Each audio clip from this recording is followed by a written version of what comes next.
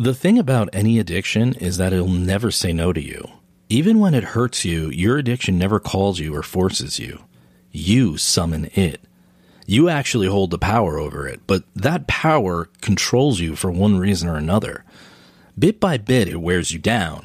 It starts small with just a little tug at your sleeve, but then it pulls harder and harder until you give up that power. Addiction is the demon that whispers in your ear, telling you that the only way to find peace is to give in to what it wants. Addiction is a thief. It steals your time, your money, your sanity. But the worst part of all is that it isolates you from the people who love you and care about you the most. My guest, Sam Perez, is an up-and-coming local journalist who recently moved to Columbia, South Carolina.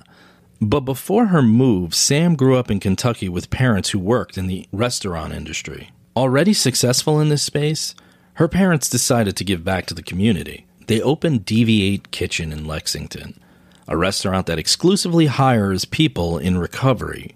She would help her parents at Deviate Kitchen, and it was through interactions with people in recovery that Sam saw how addiction could touch anyone.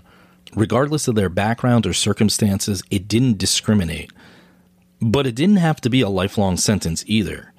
Thanks to her parents, Sam knows there's hope for those struggling with addiction. Sam has written a book called Deviate from Denial, which I link in the show notes along with her website.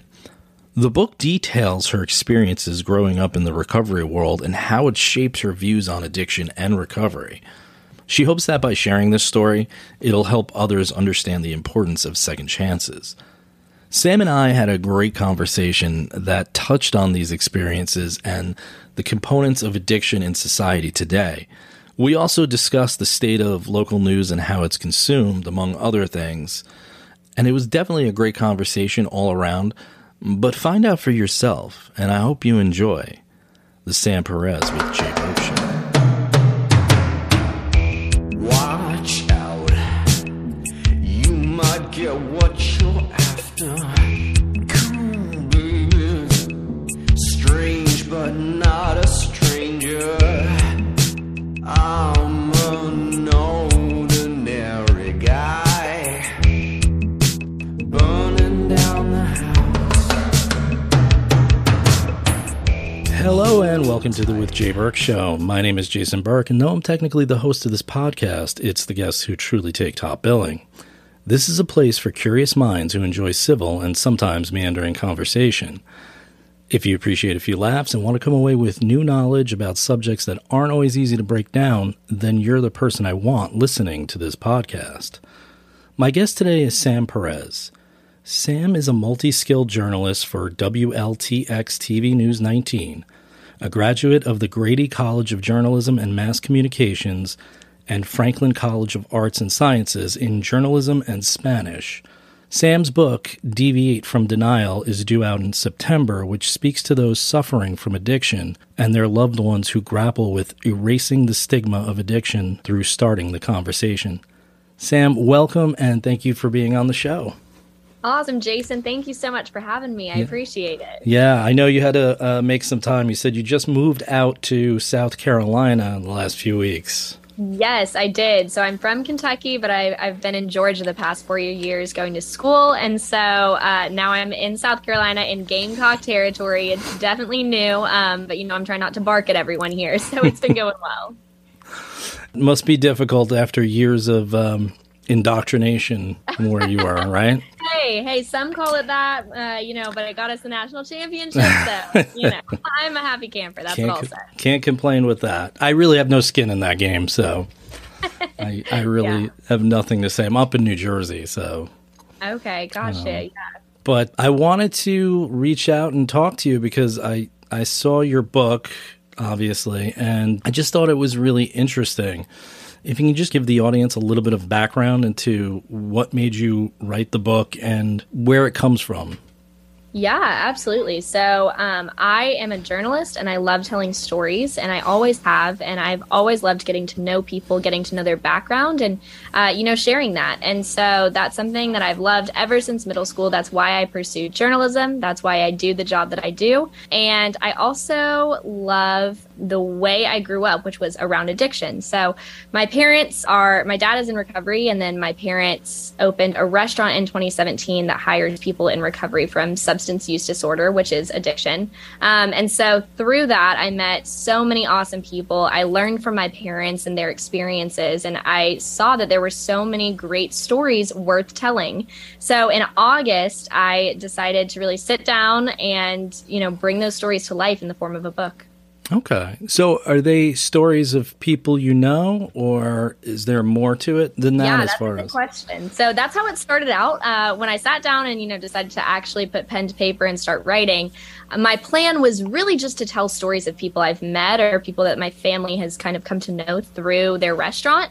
But then as I started writing, the world of substance use disorder is so huge and there's so much to cover that I ended up putting in a little bit of research. I talked to people from different perspectives, maybe who haven't experienced addiction themselves, but who are familiar with the topic. So, recovery experts and physicians, things like that. And so I ended up kind of taking all of that information and putting it into a book with 3 parts.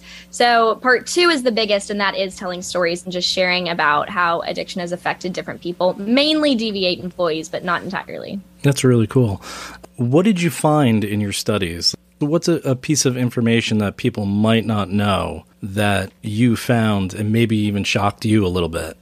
Yeah, that's a great question. So I think kind of the core of the book focuses on how addiction doesn't discriminate. And that is something that I've come to know well. That's something that my family's come to know well. But even through the process of writing the book, I feel like that was something that I kind of came to grips with even, in myself. And that was one of the most interesting, I think, chapters for me to sit down and write is, I talk about how addiction doesn't discriminate, how it affects everyone, no matter, your age or your gender or your race or your socioeconomic status, anything. It doesn't discriminate. But I kind of had this moment of realization as I was researching and as I was writing and talking to people of like, man, it could affect me. And that's crazy. And that whole kind of layer was something that I feel like I went through that process as I was writing and I was able to include in the book. So I think kind of that just introspective, I guess, part of it is something that I certainly didn't really expect to come across when I was writing. And it really struck me. And, I think that's hopefully when people are reading my book, kind of something that they maybe consider. Yeah, it's always different. The idea in your head to what happens when you get it down on paper is something totally different. So, it's funny. So when I saw you were writing that book, I remember I don't know if you read him, but Johann Hari had a book called Chasing the Scream, and that's what it reminded me of. I thought it was interesting because what he said was the opposite of addiction isn't sobriety, it's actually connection. And I don't know if you found that or you have a different take on that. Yeah. Oh my goodness. Absolutely. So one thing that is so crucial for people in recovery is connection. And it's really that face-to-face kind of interaction and getting to find community. And that is kind of the antithesis of addiction, because addiction is something that's so isolating for so many reasons. It's something that's so stigmatized, and I think people in active addiction feel so alone. So really, the opposite of it is connection. And I think that's why right now, kind of as we're coming on the heels of the COVID-19 pandemic, we're seeing that addiction has taken a grip on our society in an even bigger way. We were headed in that direction, and I think COVID really accelerated that because people were missing connection. They didn't have that, and, we were all isolated, and I think that really contributed to the problem and left us with this horrible magnitude that I think has accelerated faster than we expected. Yeah, that's a great point, actually, because people were so cut off, and you're right. Addiction is something that is isolating in itself, but a lot of times our reaction to it is to cut people out who are addicted, whether it's family members. I've heard that tough love talk. You got to let them hit rock bottom, but you're really isolating somebody further. Absolutely. But that's an interesting point with COVID. The opioid oh, I can't talk. Opioid crisis. If I'm not thinking about it, it comes out fine. Yeah. I was like, don't mess that up.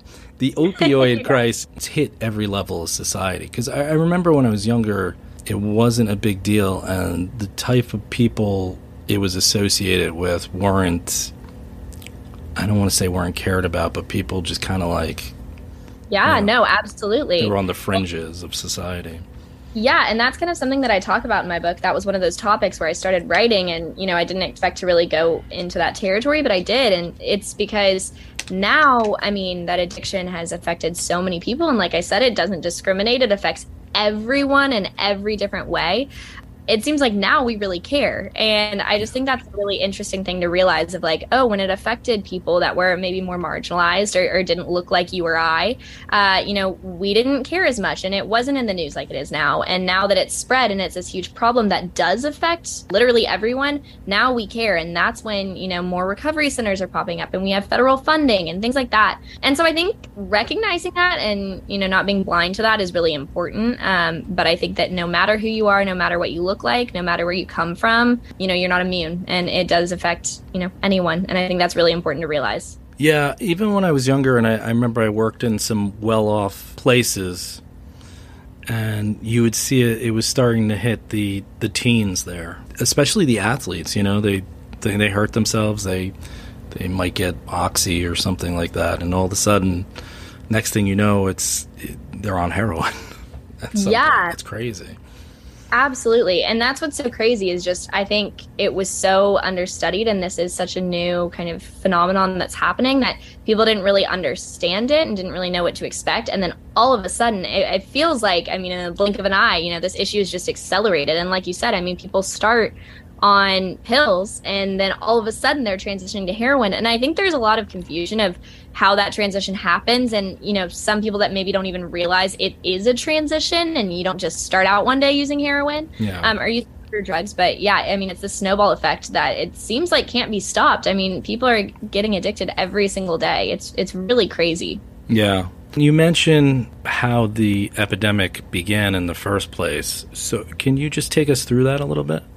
Absolutely. So basically, the opioid epidemic started when they started to focus a lot on, and they being hospitals and treatment providers, started to focus on pain. So, you know, throughout the history of the world, pain has always existed. It's always been a part of life. And for a long time, it was just considered as something that was normal to go through. And, you know, let's say you break a leg, you go to surgery, you're in pain. And that was expected and it was normal. And no one, not to say no one cared, because I'm sure doctors were sympathetic and no one wants to be in pain, but it was just, you know, kind of how it was.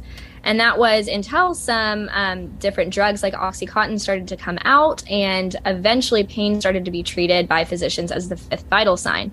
And for good reason, because that meant that, you know, hospitals and physicians were having happier patients because, you know, if you're not in pain, you're a lot happier. Yeah. And so they started to prescribe more and more opioids without really realizing just how addictive they could be.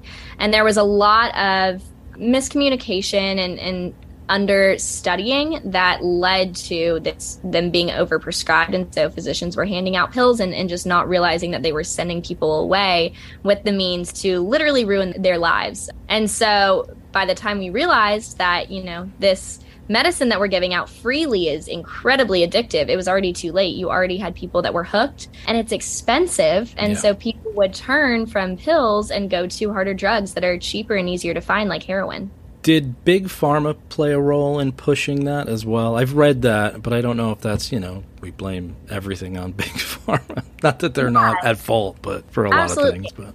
And interestingly enough, so that is a part that I kind of touch on in my book. I don't give a whole lot of light to that just because I think there are other authors and other books that do a phenomenal job of kind of pointing that out. And, you know, with everything going on being in the news right now, I think people are really starting to see how things evolved and what happened. But absolutely, I mean, Big Pharma was a big part of this. And I think it's such a buzzword and it's a complex issue. And that's the thing. I mean, it's easy to say, yeah, Big Pharma caused all of this. But that's just, I mean, that's not completely true. There was a lot of different factors that played into it. But that was certainly a big part of the problem. And I think a lot of it stemmed from just a lack of knowledge and a lack of awareness about what was happening, about what was in these drugs, about how it was affecting people. And unfortunately, I think we've kind of continued that lack of information when it comes to looking at people that currently are struggling with substance use disorder. It's an issue that's so stigmatized. We think of addiction and, a lot of times this mental image appears and we don't want to talk about it. We push it under the rug. We don't talk about it.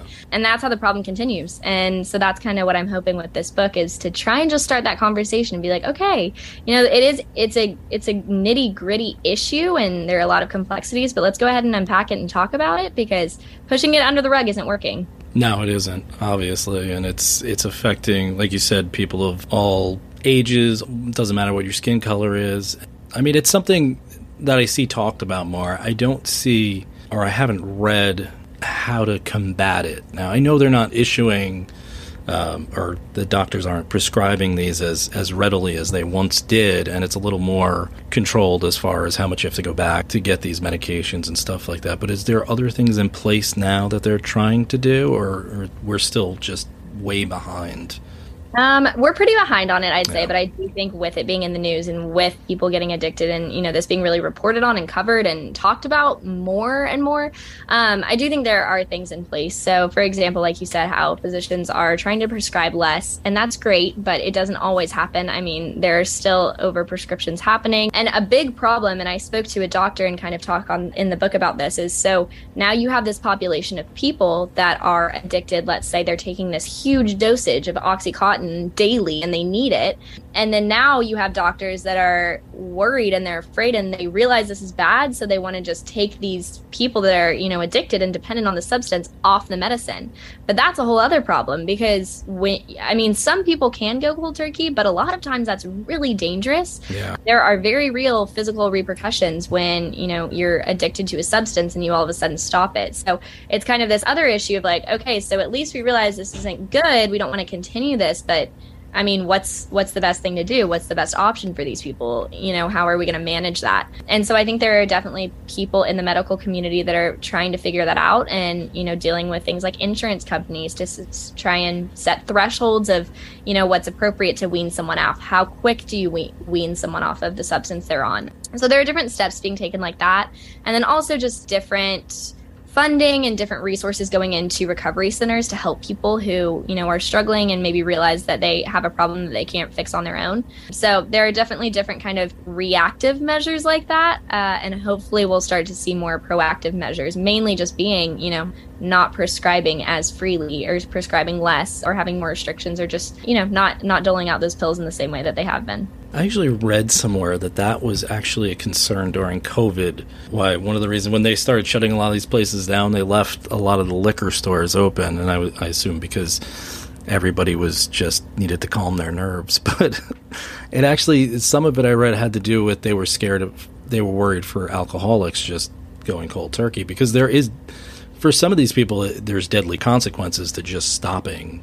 Absolutely. You can have, when you go through withdrawal, it can be really dangerous depending on the substance you're addicted to, how addicted you are to it. And so, yeah, absolutely. It is a dangerous process. And not only are you dealing with physical signs like, vomiting and nausea and, chills and shakes and all of that, but you also, are going through this mind game of, it's mentally, it changes your brain when you're on substances. And then to all of a sudden not have that, you go through really difficult mental changes. And that's another issue in itself. And I think it's interesting living in a time where mental health is talked about more. I think it's a great thing. And that is definitely a big part of it too, is when you go through addiction and then you go through recovery, there are changes that happen to your brain. And I think that's worth considering and, realizing. Yeah, that's a huge part of it, is the access to mental health. And you're right, mental health is definitely talked about more, but we haven't figured out a way to make it accessible to people that I think it should. I think that's so important,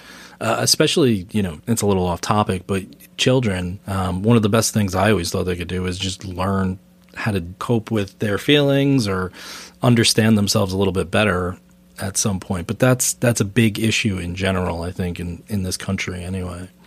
It absolutely is. And thankfully, though, I do think it's getting better. I feel like even just since COVID, especially, there were so many awful things that happened with the pandemic, but I do think there are little silver linings. One of them being that I think people talk about mental health more freely and really prioritize that. And it's just more of a conversation, which is so important. And I think we are learning things every day and figuring out how to have those conversations and talk about it and be open about it. So I think we're definitely on the right path. There's always more work to be done. And like you said, accessibility is a huge issue. But I feel like things are headed in the right direction. So hopefully we can, check back in a little bit and see that that's true. Yeah, I think it's going there. We're definitely understanding, what society as a whole, I think is starting to realize it. Now, how we're going to get there, I don't know, but yeah. But hopefully, and then who knows, maybe a decade or so, we'll see. In the book, obviously, this was your parents' restaurant. And it's called Deviate. It's called Deviate Kitchen, yes. Okay. Now, is there one or is there more? Because I listened to a podcast with you, and I think they had multiple restaurants, but I don't know if they were other restaurants or Deviate. Yeah. Yeah, so my parents have been in restaurants for their entire life. So they met in a restaurant when my mom was 19 and my dad was 20. Or actually, now that I say that, I think my mom was 18 and my dad was 20. And she was the server, or she was the hostess and he was the server. It was that cute story, and they've continued throughout their whole life being in restaurants. But then when they moved to Lexington, Kentucky, which is my hometown, they decided to open their own concept. It's called Sol Good Restaurant and Pub. And then later they ended up opening Deviate Kitchen. And so they've recently sold Sol Good, but they did previously have 3 locations. But now Deviate is their sole focus, and they just opened a second location in August. So they have 2. That's entirely second chance. So everyone who works there is in recovery from substance use disorder. And, they've loved it. And then me getting to watch them go through that process and literally dream up the concept and then open it has just been super pivotal in my life. It's been a really fun thing to be a part of and just watch them do. Well, you talk about isolation. One of the great things is having people who've been through it together. They can really lean on each other because there's an understanding there of how addiction works. Absolutely. That is the biggest thing, I think, of Deviate. The 2 main criteria, or not criteria, but I guess the 2 things that are foundational with Deviate is 1 is transparency and 2 is accountability. So people are able to be transparent and they're able to hold each other accountable. And that's something that is ingrained in the Deviate culture. And it's, what my parents have found to work. It's also ingrained in recovery as a whole. And, it's not a coincidence that those 2 go hand in hand. But yeah, accountability is huge. And being able to have that connection is super crucial for people in recovery. And so being able to see that culture being fostered at Deviate has been really neat. Not to get down, but do you have any, well, let's put it this way. Do you have a favorite story from there, and do you have one that's sad? Absolutely. Yeah. So I wouldn't say I necessarily have a favorite story just because I think they're also special in their own way. Cliche answer, but it's true. But definitely. And I mean, one thing is this range of stories that I tell it's pretty big because with addiction comes so much happiness, and there's hope, there's redemption, the power of second chances, and just all of that is so great. But obviously there's also so much devastation and heartbreak. And I think that the stories I tell kind of touch on both sides of that spectrum and everything in between. So, I mean, there are a lot of really good moments that I tell. There are a lot of really bad moments. Yeah. So as far as one of my favorite stories, it would just be kind of the woman who was the catalyst for Deviate. So I'm not sure how much you want me to dive into it. Do you want me to kind of tell the story? Yeah, you can go right ahead. I don't want to give away your book either, so it's up to you what you want to divulge. No, I appreciate that. I'll give kind of a little synopsis, leave out some details. But basically, the catalyst for Deviate, there were a lot of different things that added up to it. One being that my dad is in recovery himself, and my mom went through his journey to sobriety with him. That whole part of their journey together was a huge catalyst. But one of the biggest kind of pivotal, I guess, events that happened is they were working at Sol Good, and they were really close with their staff members and, really got along with everyone. And, they supervised them, they worked with them. My parents are hard workers, always in the restaurant, they're getting down and dirty and doing it all. And one of the women that they had really come to know was this phenomenal server. And she was so smart and so good at her job and so personable, charismatic. She was beautiful, and they just loved her, and I loved her, and I knew her well. And basically one night my mom was in the bathroom, she was cleaning, and this was, years ago. And she found in one of the cabinets a ramekin and a spoon. She was like, oh, this is weird. And so she didn't really think much of it. She kind of thought maybe someone was eating in the bathroom, and she threw it away. And then the next night she found it again. And so she was like, okay, this is really weird. This is intentional. Someone's putting this here. So she Googled it, and of course found out that that is a lot of times how people intravenously inject drugs. And, that's something that you might hear now, and you might be like, oh, well, of course it was for that. But that was not a part of the conversation. It was not in the news like it is today. So she found that out. My parents ended up calling the police and having the police come and investigate and kind of interview everyone who was there. And long story short, they ended up finding out that it was that server that they had grown to love. And they were dumbfounded. Like, out of everyone that was working that shift, could not believe it was her. And so basically my family went through this kind of journey with her. My parents ended up firing her from the restaurant and kind of taking her under their wing a little bit and trying to build this relationship and help her get sober. And through it, we learned a lot of lessons. That was definitely the first time I had really ever seen someone grapple with addiction. And she struggled. She relapsed more than once. We lost contact with her for periods of years, and then she would resurface sober. We'd reconnect, and then she'd relapse again. And it was just this kind of constant ebb and flow. But she really taught us a lot of lessons. And, now we are so happy that she is fully sober. She's actually now working for a recovery center in Kentucky, and she's able to use her experience and help other women, on their road to sobriety. So it's just been super cool seeing this full circle moment with her and just learning firsthand how it affects people. And she was a huge reason that I think I personally learned that addiction doesn't discriminate, because again, and you never would have seen that coming from her. And that's a story that so many people have. And so, just hope and redemption, like I said, is a huge part of her story and so many others in the book. And then as far as the other end of the spectrum, there is so much heartbreak. And one of the Deviate employees over the years that I got to know the best, he was this incredible man, and he worked at Deviate. He was like a fan favorite. Everyone loved him. Social media posts, I do the social media for Deviate, and it would go crazy when we would post pictures of him. And he ended up really struggling. He relapsed, and unfortunately he did overdose, and he passed away. And so I kind of tell his story, and I talk to his mom, and I really share it from her perspective, which I think was I was grateful that she was vulnerable in letting me tell her story from her perspective, because it's a heartbreaker and it's touching. Yeah. But there's so many ups and downs when it comes to addiction. So that's definitely reflected in the book. Yeah. When did your parents decide to open the restaurant? Like, what was the catalyst for that? Yeah, so they had been thinking of this idea for a long time. And it was like that when they opened their first restaurant. They'd wanted to have their own concept. My dad had always dreamed about it. My mom said she would help him out and support him, and, they would do it together. But they kind of never really wanted to do it until my dad ended up losing his job, and they decided to do it. And it worked really well, and they loved it, and they had such a great experience. And things were going really good. They were expanding that concept, and they were, figuring out how it looked to own their own business. And throughout it all, my mom was really wanting to do something charitable. She was wanting to find some philanthropic way to give back to the community. And specifically, she had the idea of wanting to employ people that were unemployable. So in Lexington, she had really gotten involved with this organization called Natalie Sisters, and it serves sexually exploited women. So basically women working in prostitution. And she saw in this community and in this city that we loved. And, I would walk the streets downtown. I felt safe, and it was this wonderful place, but it had some really tough parts to it. And you kind of would never think, if you didn't go into certain parts of town, that just how bad it was. And she saw that firsthand and realized that at the root of a lot of it was addiction. And that was something that she'd come to know really well with my dad, because he got sober early on in their marriage, and she'd kind of seen that happen. And so she honestly for years kind of pestered him and, tried to work on him and convince him to open a restaurant that would employ the unemployable.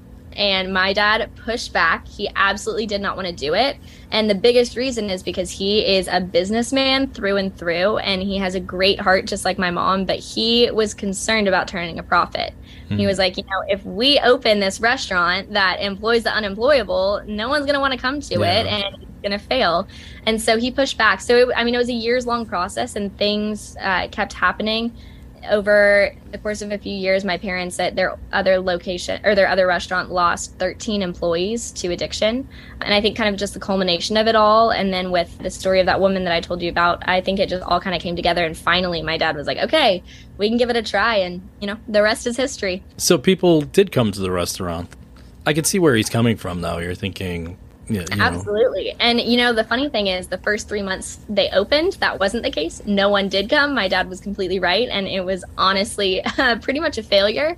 So after 3 months of it just not working, no one coming in, them not making money, they decided to kind of reevaluate, number one, how they got their employees and how they found them, and then also how they marketed it to the Lexington community. And so they went back to the drawing board, figured it all out, came back, and that's when it really took off. So once they kind of did a little revision round and figured out how they wanted to go about it, that's when it took off. And the Central Kentucky community has just been incredible and so supportive. So that's been really cool to see. What was the change that they made? What were some of the changes they made? I'm just interested because what made people change their minds and want to try it? Yeah, absolutely. So a big change was how they got their employees. They starting out, they would hire pretty much just anyone who wanted a job, anyone off the streets. And they ended up finding out that partnering with recovery communities in Lexington was the best way to find candidates that were ready for a job. Because a lot of times when you're early on in your sobriety, you're not ready. You're just trying to make it through the day and not use. And so they weren't ready for the responsibility of a job. They weren't prepared. And so then they weren't very great employees. So my parents realized that very quickly, and they partnered with recovery facilities who then would be able to basically source candidates, tell them who might be ready, who would be a good fit for the position. So that was crucial. And then also my dad kind of realized that by focusing so much on spreading the mission of what they were doing with this restaurant by hiring people in recovery, customers were kind of equating this with second-rate food. So they were seeing it as this nonprofit that was, helping people out, and they figured that if they went, the service wouldn't be good and the food wouldn't be good. And so my dad really worked hard to kind of change that perception. And he was like, okay, you shouldn't expect service that is, worse than competitors, or food that is worse than competitors. You should expect food that is better than competitors, because the whole idea of this is that, we aren't doing these people who are in recovery a favor. I mean, we're giving them, skills and abilities and opportunities that they might not have. But I mean, people in recovery are just like you and me, and they're capable of excellence. And so that's what we're going to provide. So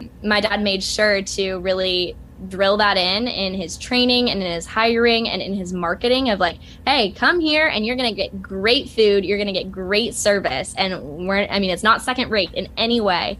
And it's not. The food is awesome. The service is awesome. And then, people started coming in. And once they realized that that was true, they kept coming back and they told their friends, and it really just took off. Word of mouth.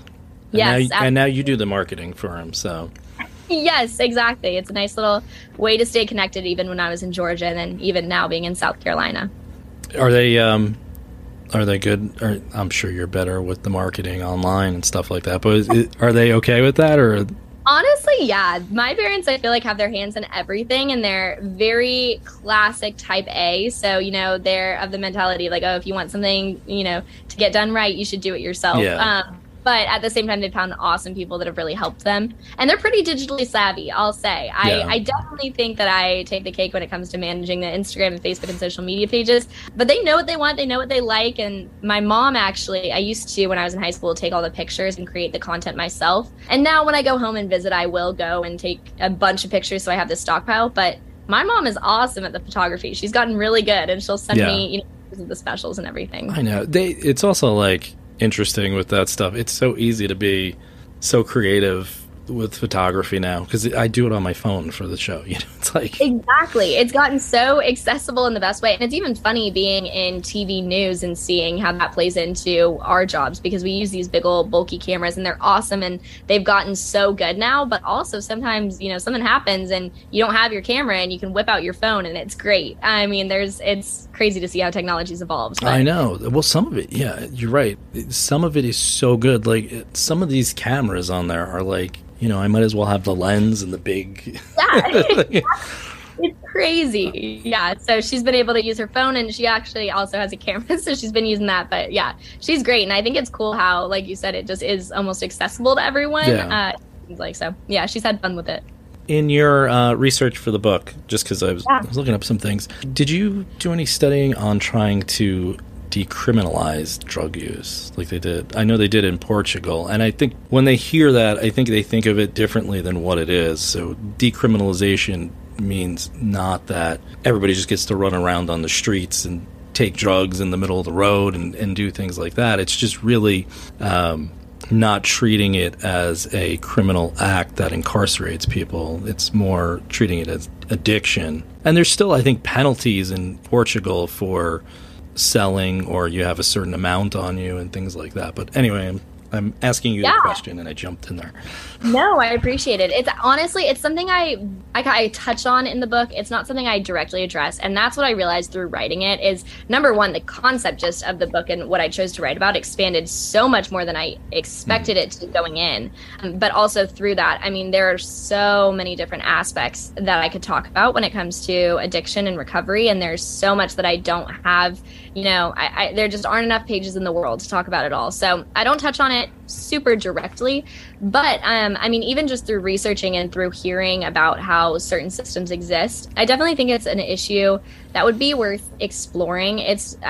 There are so many complexities and different facets of it, but I do think kind of two main thoughts on it is, one, I don't know if decriminalizing it is necessarily the best option, but one thing I do think that it could potentially help with would be fentanyl. So that is something that is causing a lot of overdoses right now. And it's basically the substance being mixed into drugs to make them a little bit more potent. But there is no sort of regulation, obviously, because these drugs are illegal. And so it is not being regulated at all. So you could be mixing in the drugs and there's no regulations, no ways to see what you're doing. And so someone could be taking a pill that they think is totally fine and it ends up being laced with this crazy amount of fentanyl that sends them into an overdose. So again, I don't know if decriminalization is necessarily the best option, but I do think it could potentially help with regulations of illegal drugs. I mean, which is a tricky issue because, you do worry about if that would make the problem worse or not. But I do think that could potentially be a solution to that.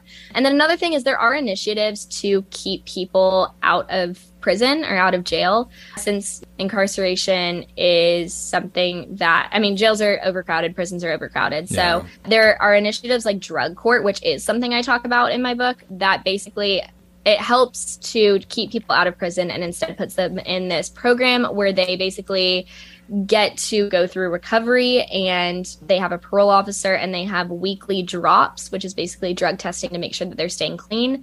And there are a lot of conditions that come along with this program, and it's offered in most states.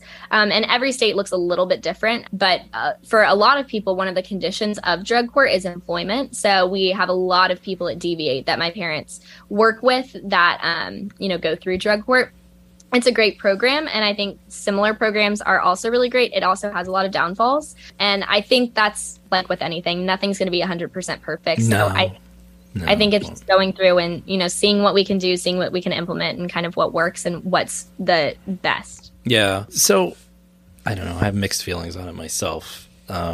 But I do feel like the way it was treated in the last 20 years has made it so much worse. I think it's, like the 3-strike rule and things like that. To put somebody away for life for what equates to an illness, to me, is just morally wrong. Absolutely. And that's kind of one of those things that I think is kind of this iffy concept to grasp. I think a lot of people see it differently, but I mean, a lot of people, myself included, really truly do believe that addiction is a disease and it is an illness. And now it looks different for a lot of people. And I think, again, it's not something that you can see like a physical ailment, but like I was talking about earlier, it rewires the brain. You act differently when you're on a substance than when you're off. And, certain people are more prone to addiction, and there are all these different factors that can kind of play into it. But the best analogy, and I do mention this in my book, that I think I've heard, and I shared it, is that I was speaking to the mom of the man who passed away that I mentioned earlier, and she was talking to me about how she views it. And she was like, I see addiction as a disease in the same way that I see having skin cancer. So let's say growing up, maybe I didn't hear that putting on sunscreen every day and using SPF was really important. So I went out in the sun, I fried, and I ended up getting skin cancer. So I had this mole, I got it removed, and then I knew the dangers. At that point I did, but you know what? I liked laying in the sun. I liked the way my skin looked like when I was tan. And, I just thought, what are the chances it comes back? It probably doesn't. And so she kept laying out and she got skin cancer again. And I think addiction is similar, where it's like maybe at first you don't know all the risks associated with a substance. So you try it, you get addicted, and then you figure out, the risk you're running. But at that point, you kind of have this mentality like, oh, maybe it wouldn't affect me like that again. Maybe, there are all these good things I like with it. Maybe it's okay. And then eventually it isn't. And I think that just because someone has, made the decision maybe to start drugs or to try drugs or to stay on drugs, that doesn't mean that they don't have this problem that they can't control, that they don't have this sickness that needs treatment. And I think a lot of times it's really easy to pass judgment and, see maybe it feels like choices that they've made, but it's a lot of times not that simple. Well, the one argument I've heard is they're going to say it's a choice because it was illegal and you decided to do it in the first place and then got hooked. And yes, but I don't know. I don't know if there's something in the brain, though, that makes somebody more apt to try something like that, or if addiction is deep-seated. I have no clue. I don't know if you studied that and saw some kind of connection. A little bit. Well, so first of all, what I would say to that is that, number one, with it being illegal, a lot of people start out and get addicted on legal drugs. That's they got their wisdom teeth out and they, were overprescribed, and then all of a sudden they can't afford this anymore and their doctor's not giving them prescriptions, so they turn to other drugs. But at that point, they're already addicted. I mean, they already have a problem and it was completely legal. And then another thing is there are tons of people out there, I think way more than people realize, that this is all they've known. And that is kind of a different, I guess, means of getting addicted that we don't always see as much, but certainly is reflected in a lot of Deviate employees is, when you grow up and you're 5 years old and your mom's addicted, your dad's addicted, your grandparents, your siblings, your aunts, your uncles, everyone you know is addicted. That's what you know, and that's what you do, and that's your way of life. And so, I mean, how would you know any different? So I do think that that's kind of a crucial key, is a lot of people are starting out and, they get addicted kind of without realizing what's happening. Then as far as what makes people more prone to addiction, so it doesn't discriminate. It can affect everyone, and that's kind of the big point of it. But at the same time, there are certain factors that do make people more prone to addiction. For example, it rewires certain people's brains differently. And also another thing is growing up, if you experience certain types of trauma, a lot of times you're more likely to turn to substance use to kind of cope with that, which can then start an addiction. And then the younger you start, so, your brain, I believe it's 25 when your brain is developed. And a lot of people think that the earlier you start, the bigger your chances are of becoming addicted later in life. So there are a lot of different maybe things that can make you predisposed to being addicted. But the scary thing is, you don't know until you try. And that's what's so scary, is you don't want to get to that point where, you're too far gone and you know what it would be. Yeah, exactly. So It's a very scary thing. But yeah. Does your brain ever go back to what it was before, or is it just totally rewired at this point? That's a great question. It's one I don't entirely know. I do know that you can make progress on getting it back to how it was pre-substance use. I don't know if it ever goes fully back. I would doubt it. But that is, yeah, I don't probably think it ever goes fully back, but I do know that's a huge area that people in the medical community are studying, and it is because this is something that's just now starting to get huge attention and federal funding and things like that. So there's more and more being learned about addiction and recovery every single day, and it's certainly something that is becoming more and more studied. But yeah, I mean, it's a crazy thing, and it literally does change the way your brain works and the way it's wired. I know, it's amazing. And you're right, it's 25. That floored me when I figured that out, because I was like, yeah, well, and it's crazy at 21. That's what I was going to say. It's crazy. And I mean, that's just, I mean, in other countries too, it's even younger. I hear that. In Europe, a lot of kids are drinking wine and. Exactly. So it's all crazy. And I don't think anyone knows how to best approach it. And I think, I mean, obviously we don't have all the answers, and that's okay. But I think just approaching it and really trying to talk about it and figure out, hey, what does work best? Let's just throw out options. Let's talk about it. I think that's really crucial. Do you think you have more books in you about the topic, or this is the first step and we'll see where we go? Yeah, I'll say taking it day by day, starting to write a book at the beginning of my senior year of college, and then as I transitioned to my first job has definitely been a challenge. It's been a long process, but it's been really, really great. And, I've learned a lot through it all. So maybe one day, I think for the time being, I'll kind of stop here and see how it goes. But it's been a really great process. And I mean, there is so much more to talk about surrounding this subject. There is so much more to share and just dive into. One thing that I do see maybe one day happening is maybe not me writing it myself, but maybe having my parents kind of share a little bit more from their perspective. So, I do tell their story, and I do tell a lot of things from what I've witnessed, seeing them go through their entire journey, but I think they have their own story to share. So they always talk about it, maybe one day we'll do this too. So I'd love to help support them in that, and, maybe help them with that one day, but we'll see, taking it day by day. Yeah, I hear you. Now, you're a local journalist, right? You like doing the local stuff? I do, yeah. So I really enjoy being in local news, because I think I just love being able to get to know the community I'm a part of and kind of tell very community-focused, community-driven stories. So that's really what I love. I think you're also able to see the impact more, which is really special. Yeah, I just love it, and I love learning about my community. So I've never lived in South Carolina before, and I moved here a week before I started my job. But what better way to get to know a community than by, covering it and reporting on it? So yeah, I love it. So is that something you always wanted to do, be a journalist?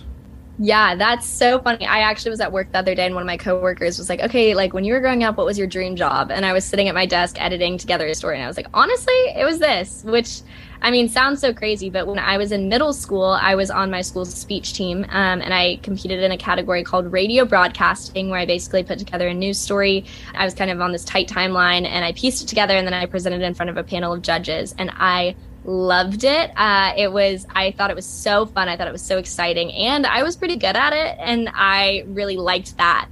And then I also, growing up, loved photography, which I feel like so many people do. Again, we talked earlier about how, that's accessible, especially with phones developing how fast, or as fast as they are. But I really did love photography and taking pictures and experimenting with that. And so my parents kind of gave me the idea when I was in middle school of like, hey, you could join the two and you could go into TV news, and that's, totally something you could go after. I also loved writing and reading growing up. So I read a lot of stories and loved telling them. I always loved to talk. And so I kind of pursued it. And that's ultimately what made me look at UGA, was their journalism program. And so I toured the school for the program, fell in love with it in every way. And I went, and, 4 years later, I'm kind of one of those non-traditional college students, in that I came in as a journalism major and I left as one. Yeah, I loved it. What do you think of the future of local news at this point? You think it's, I don't want to say it's dying or anything like that, but there's so many. Yeah, so much out there now. It's a tough question, because I am biased, obviously, because I think that local news is so important. I also am not blind to what's happening, and I think that was something that UGA and the Grady College there was really good at talking to students about, is like, hey, things are going to change. We don't know what the future is going to look like, but it is not going to stay the same. And so I think just keeping an open mind and being really prepared for that and open to new possibilities and open to seeing how things evolve is really crucial for people in the industry right now. I don't think local news will ever go away. I think it's always going to be really important to learn about what's happening in your community. In the same way, I think national news won't go away because you need to know what's happening nationally and internationally. And I just think news is so important, but I definitely think that the way we consume that news will change. And I think things are going towards a digital landscape, and I think that's going to continue to change. And, new technology is going to be invented, and, new platforms are going to come into existence. So I think things will change, but I definitely still think I don't know. I think local news, national news, international news is always going to be important. I always liked the local news because I felt like you get to a certain level and it's like opinion news at this point. Absolutely. And honestly, I'm not someone who loves politics. I never have. I don't think I ever will. And so that is something I think with national news. Again, I do think national news is so important. And I've had great experiences learning about national news, and it is important. It's just not really where my heart is. And, I just think so much of it gets so political, so partisan, and just opinion based that that's not really something I'm interested in. Yeah. See, I'm a big history, and then so a lot of that is political. So it's like I always like my finger on the pulse, but then I have to run away from it. Yes. Oh my gosh, absolutely. And that's the constant struggle, because I think it's so important to be informed and know what's going on. But sometimes you go into information overload and it's like, okay, I'll step back. I really like reading my news more than I like watching it, to be honest with you.